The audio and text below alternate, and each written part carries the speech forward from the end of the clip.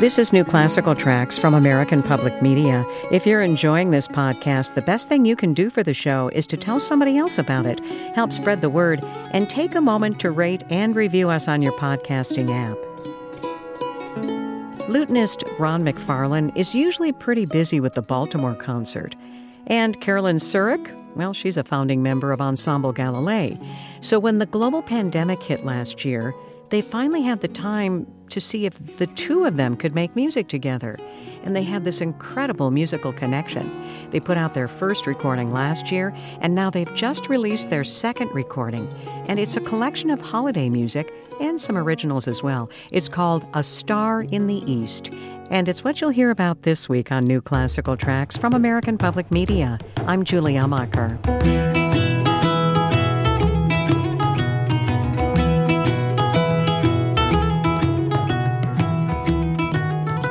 Let's start off by just having you tell me what you've been up to since I spoke with you last. I know Ron was talking about having the opportunity to reunite with the Baltimore consort. Why don't you start and tell us a little bit about what that's been like to reunite with your longtime colleagues? Sure.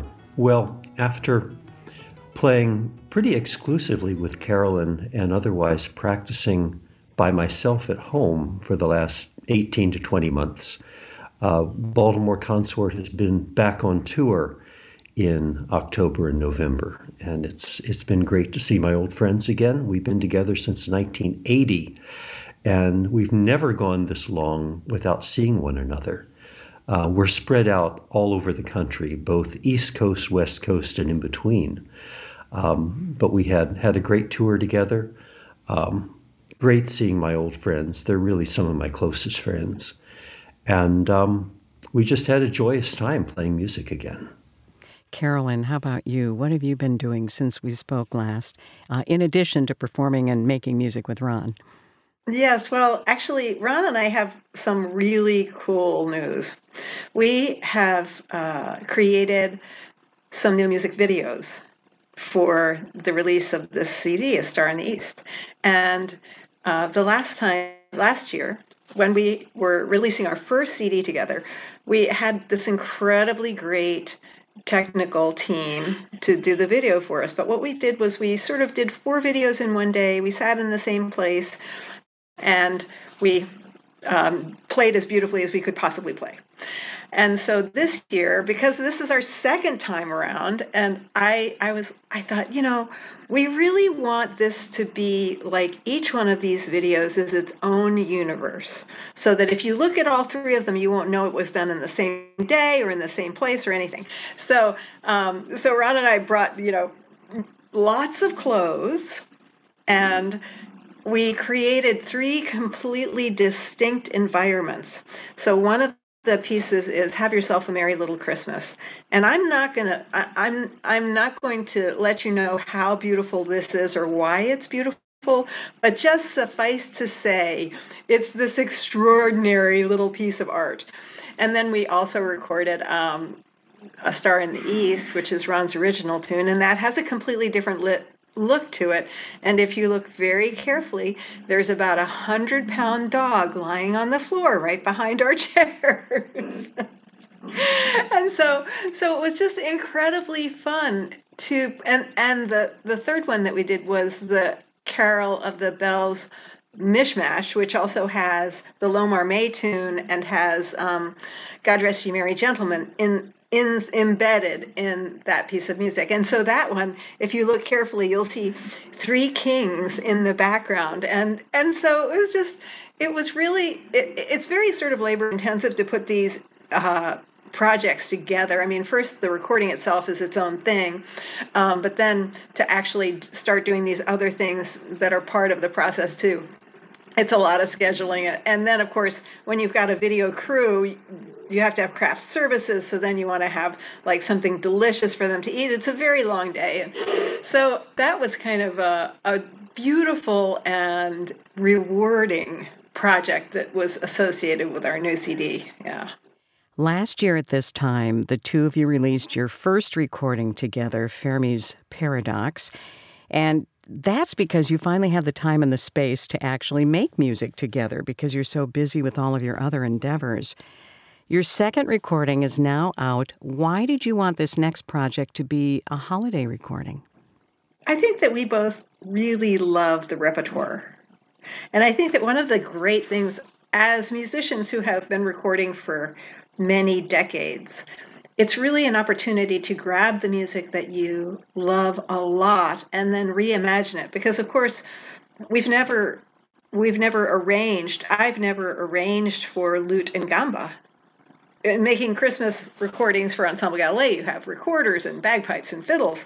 And so this was an opportunity to really, really sort of not just pare down the ideas, but to find ways to make a recording for three musicians where you don't feel like you've heard that texture before, to really create a sonic field that's incredibly expansive with very narrow resources. And also because Ron and I enjoy each other's musical companies so much, it seemed like just a really, really exciting possibility. What does the Christmas season mean to you? If you could each kind of share your thoughts about what this time of year means to you, I'd really appreciate it. Sure. I suppose the first thoughts are near the beginning of your life, how Christmas feels as a child. You have a great feeling of joy, of course, the presents under the tree. But then as you grow up, it becomes more and more a spiritual time of year. It's a time when people, I think, tend to feel more hope, more joy. I think those things are expressed in the album. And I guess as I've got older, the meaning becomes more and more deeply spiritual. But the celebration aspect of it is paramount all around, with all the people you see around you, wherever you go. There's a sort of uplifted spirit that time of year. Oftentimes, I think it's the greatest time of year to be in New York. The few times I've been in New York right around Christmas time, the city just feels different that time of year than it does any other time. It's a beautiful time of year. I love it. For me, I have a very different experience of Christmas. For me, Christmas is a most bittersweet moment. I think that it's when the nights are longest and the days are shortest, and it's a time when we hold those dear ones close. And it's also a time when our dear ones are no longer here to be held close. So I think that for me, it's both and. It's a moment of great joyousness, but it's also a moment of emotional austerity for me. It's a time to sort of reflect on the great gifts of the year, and also to really take note of the ways that Christmas will never be again. But I'm a gamba player. That's my thing. I can really find the place where the darkness resonates, even at a time that's a joyous time. I think that's important to remember for sure, especially for those of us who have experienced loss around the holidays, or any time of year. It seems like it's amplified around the holidays, isn't it? It does, but I think of that also as its own moment of beauty. That while it is that at Christmas we are not surrounded with some of the people that we love because they're no longer with us, the memories of them and their place in our lives is so poignant and beautiful.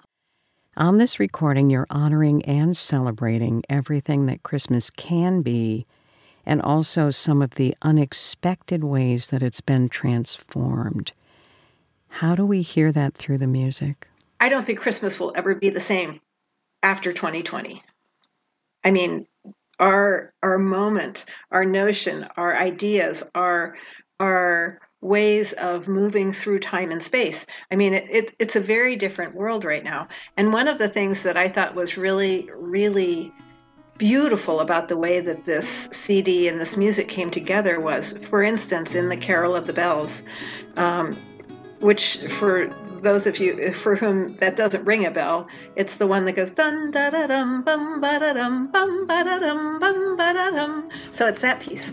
And so Ron did this beautiful arrangement which overlays, you have God Rest You Merry Gentlemen.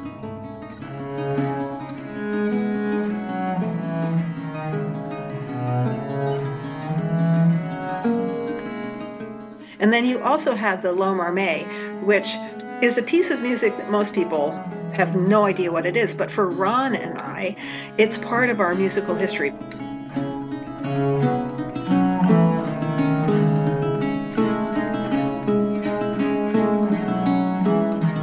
Because it was an incredibly popular tune in the 16th and end of the 15th century, I think. So it was this magnificently popular tune that he and I grew up knowing because we were in early music. And it too fits in with Carol of the Bells. So this idea of transforming, we're sort of in the music, we're transforming the music in much of the way that in our lives in the world, Christmas has been transformed. The other piece that's really interesting is the Wexford Carol. And if you listen to the Wexford Carol, there are a lot of different kinds of recordings of it. And it goes from being very, very slow. I think Sting did one that's like really slow and really mournful. And Ron did this beautiful arrangement that's much jiggier. I mean, it's much more like a jig.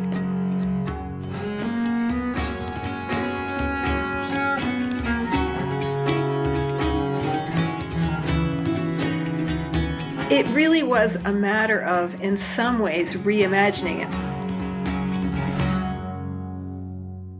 And when we were approaching Lully Lulay, which is a very, very old piece of music.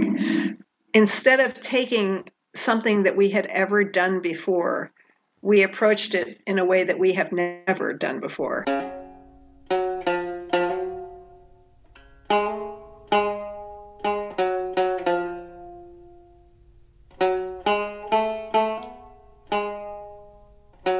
And it starts with Jackie Moran playing the melody on the banjo. Jackie is this incredibly great Irish musician from Chicago. And so it's like, it's just not the way you're used to hearing that tune.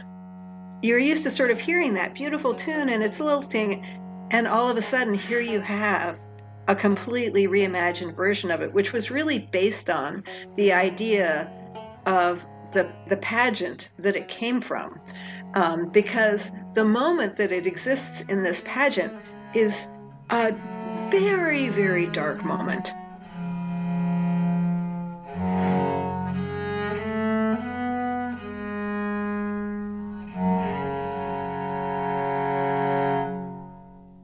And then when we did Have Yourself a Merry Little Christmas, that is definitely not a gamba and lute piece. I mean, I'm sure that this piece has never been recorded with gamba and lute before. So we really were in the process of looking at pieces that we love, that have something to say that's meaningful right now.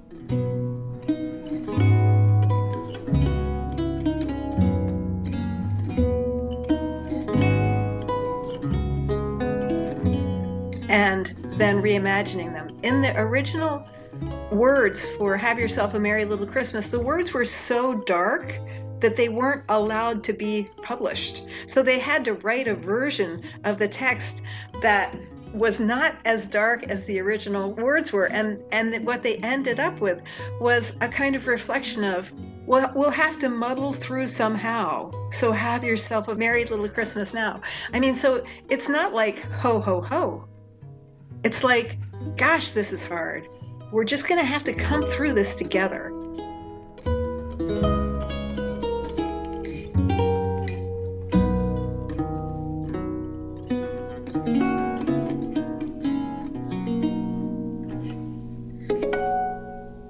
While it is a recording that musically stands by itself, it also is really a reflection of where we are, who Ron and I are, and what we wanted to say to the world.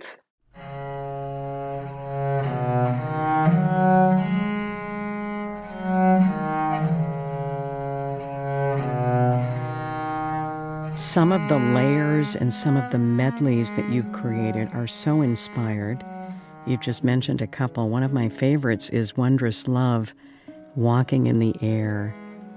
Tell me a little bit about that and how you decided to put these two tunes together, which I would never have paired together. Right. It was actually Carolyn's idea to put them together. I brought the piece Walking in the Air to one of our rehearsals. It's something that I had loved for a long time because it was music from The Snowman, which was an animated Christmas movie and very magical, kind of whimsical children's movie. But I loved it, and I loved the song Walking in the Air. I made a version of it for lute, and thought we could also make a wonderful version of it for viola da gamba and lute. But the idea of putting it together along with What Wondrous Love Is This, and then also creating a sort of bridge between the two, was completely Carolyn's inspiration. I thought it worked incredibly well.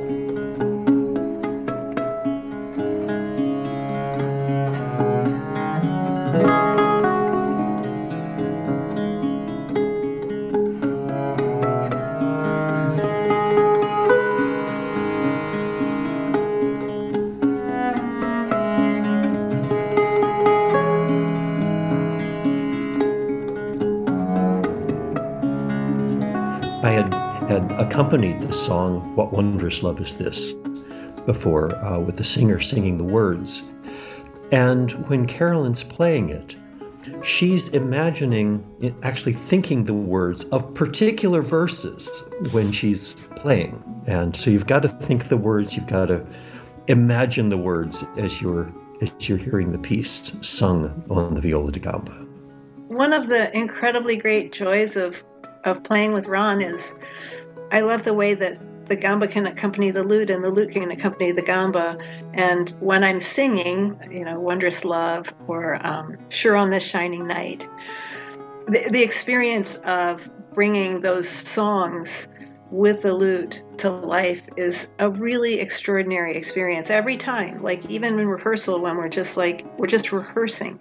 But it's this opportunity where the music just becomes completely the music. There's like no artifice, there's no silliness, there's no conversation about do you want to do something dynamically here? We're in the moment of the music together when we sit down to play, and it's an extraordinary thing. It really is. I think Carolyn often knows what I'm thinking at all times, and I often have no idea what Carolyn's thinking. But when we begin to play, it often feels like we're just playing with one brain together.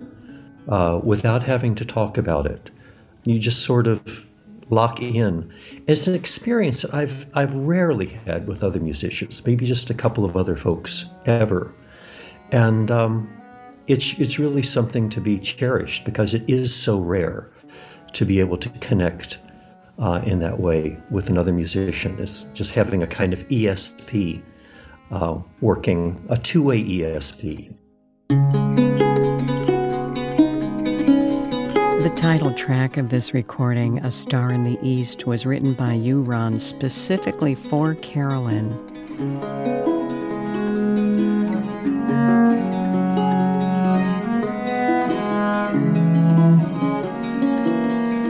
And it makes me wonder if this piece represents the new journey the two of you are experiencing. Can you talk a little bit about it? Sure. I think I felt so happy and excited to play with Carolyn. I wanted to create some music specifically for us together and also write for the viola da gamba in a way that exploited exactly what the viola da gamba can do. And also specifically what Carolyn can do. Carolyn's a very lyrical player. And then there are places where the gamba goes down into the basement and allows the lute to have its say for a little bit.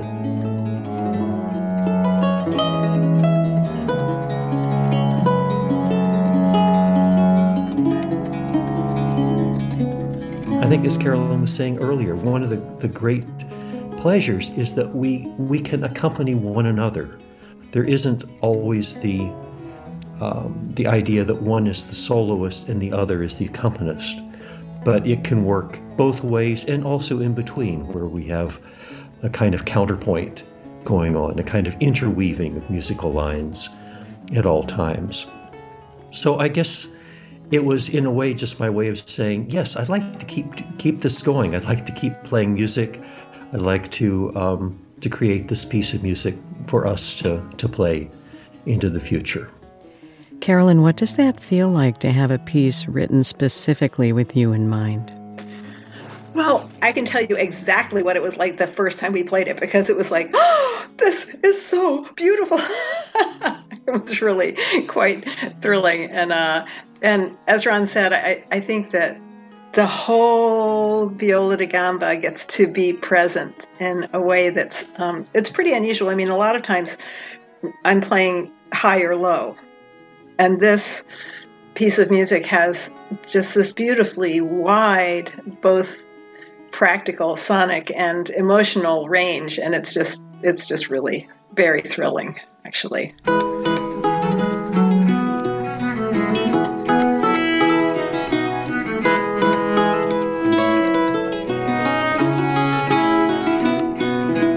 Ron, what is the story behind Early Christmas Morning? Early Christmas Morning is just my vision of childhood Christmas. Just imagining if you have an upstairs to the house, children running down the stairs Christmas morning, and just the innocent joy of Christmas morning from a child's eye point of view.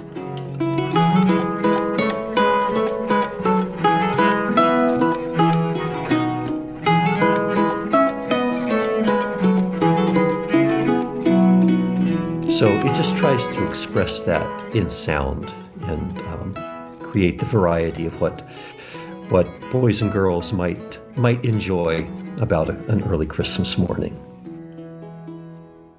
And you've included The Grinch on this recording in an original piece, which is another kind of little medley that you've melded together. It was a droll little melody that I played that I thought I wanted to include on this.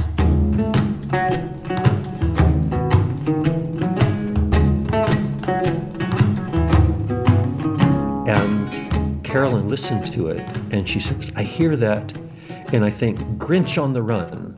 And I went, yes, that's the name for it, because it didn't really have a name before then.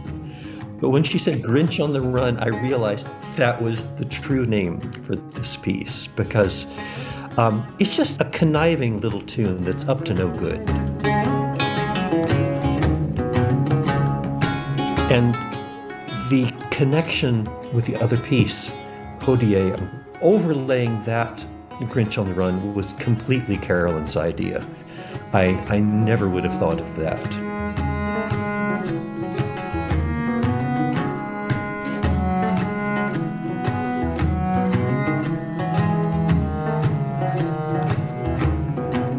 It's, I think, just a stroke of brilliance that they actually go together. Carolyn, you have written a piece inspired by letters you received from your Swedish immigrant great-grandmother.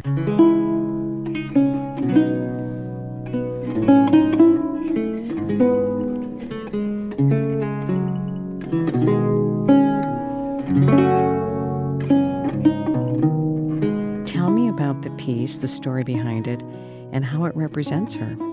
Well, my great-grandmother was a Swedish immigrant who arrived in this country in the 19th century and ended up having, with her husband, a farm outside of Middletown, Connecticut.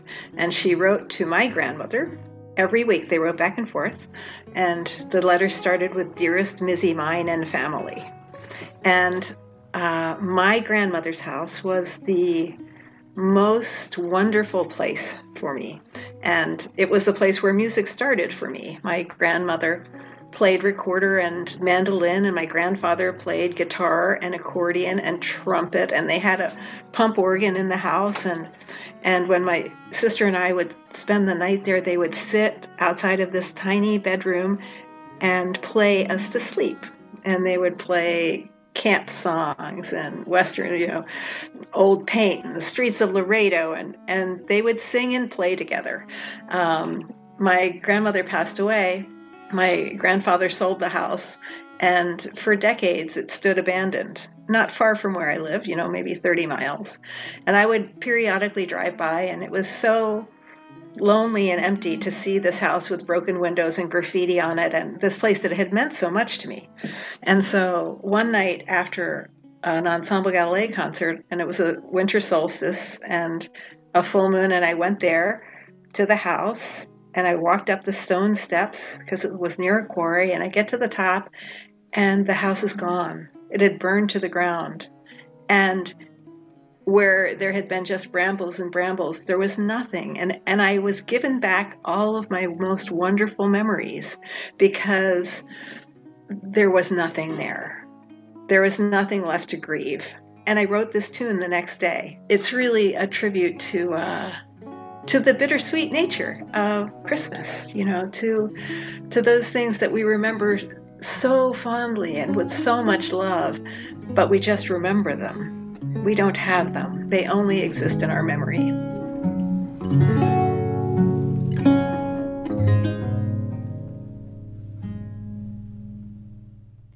What was the piece that for each of you had to be included on this recording? No ifs, ands, or buts. For me, I think it was Carol of the Bells. That, especially once I realized that other pieces could be inserted into the Carol of the Bells. I've got to say, that's been one of my favorite Christmas pieces ever since I can remember hearing it. I've always loved that one. But being able to put God Rest Ye Merry Gentlemen and the Lohomar May melody, I even found that We Three Kings works with it, but we figured, okay, enough is enough. But just messing around with the piece. I didn't have any grand idea. Sometimes the best ideas come from just messing around, just playing almost like a toy, playing with your instrument, playing with the notes. We sort of worked out the arrangement in rehearsals, trying one and another thing, trying them in various sequences. So while I'm credited as the arranger, the arrangements are really joint projects. I'll bring the raw materials and basically an idea, and we'll play through it and try it out various ways. We'll try it out this way, try it the opposite way. Carolyn has an amazing talent for thinking outside the box, thinking of things that I never would have imagined. That's also one of the great joys of rehearsals. I think I've never come to a rehearsal with Carolyn thinking, I've got to go to a rehearsal. I'm always really happy to go. And it's a couple, 2 or 3 hours of exploration. Of course, it's work and trying to work out the music, but it's also a time of exploration, of trying things out, of imagining things that may not have happened before. So that was the case with Carol of the Bells. And when we finally got the arrangement together, it just felt like the piece that had to go in the project. That was the one for me. Carolyn? Well, Ron brought Sure on This Shining Night.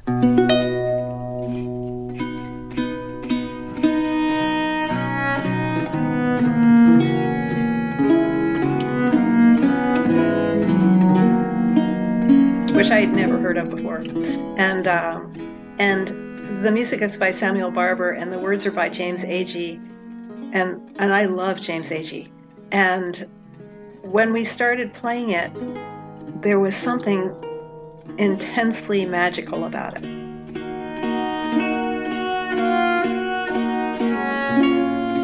Again, I'm reading the words while I'm playing it, have the words in my head. And there's a kind of stillness in it and great beauty. And every time it feels as if it's the first time. There's nothing in the structure of it that's terribly predictable. I mean, it's just not the same every time a new phrase comes by. Sometimes you hold the last note of the phrase 2 beats, and sometimes you hold it 3 beats, and sometimes there are 2 beats in between the start of the next one, and sometimes there are 3, and sometimes you hold it 5.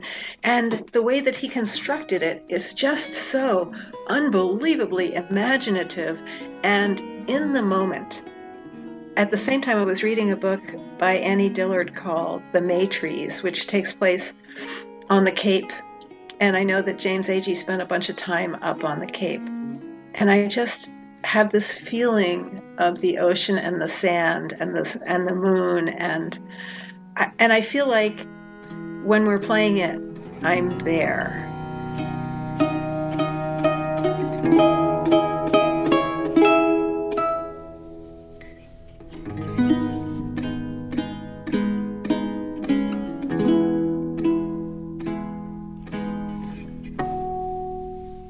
And I'm sort of speechless when it comes to describing what it means to me to be part of the experience of playing that with Ron.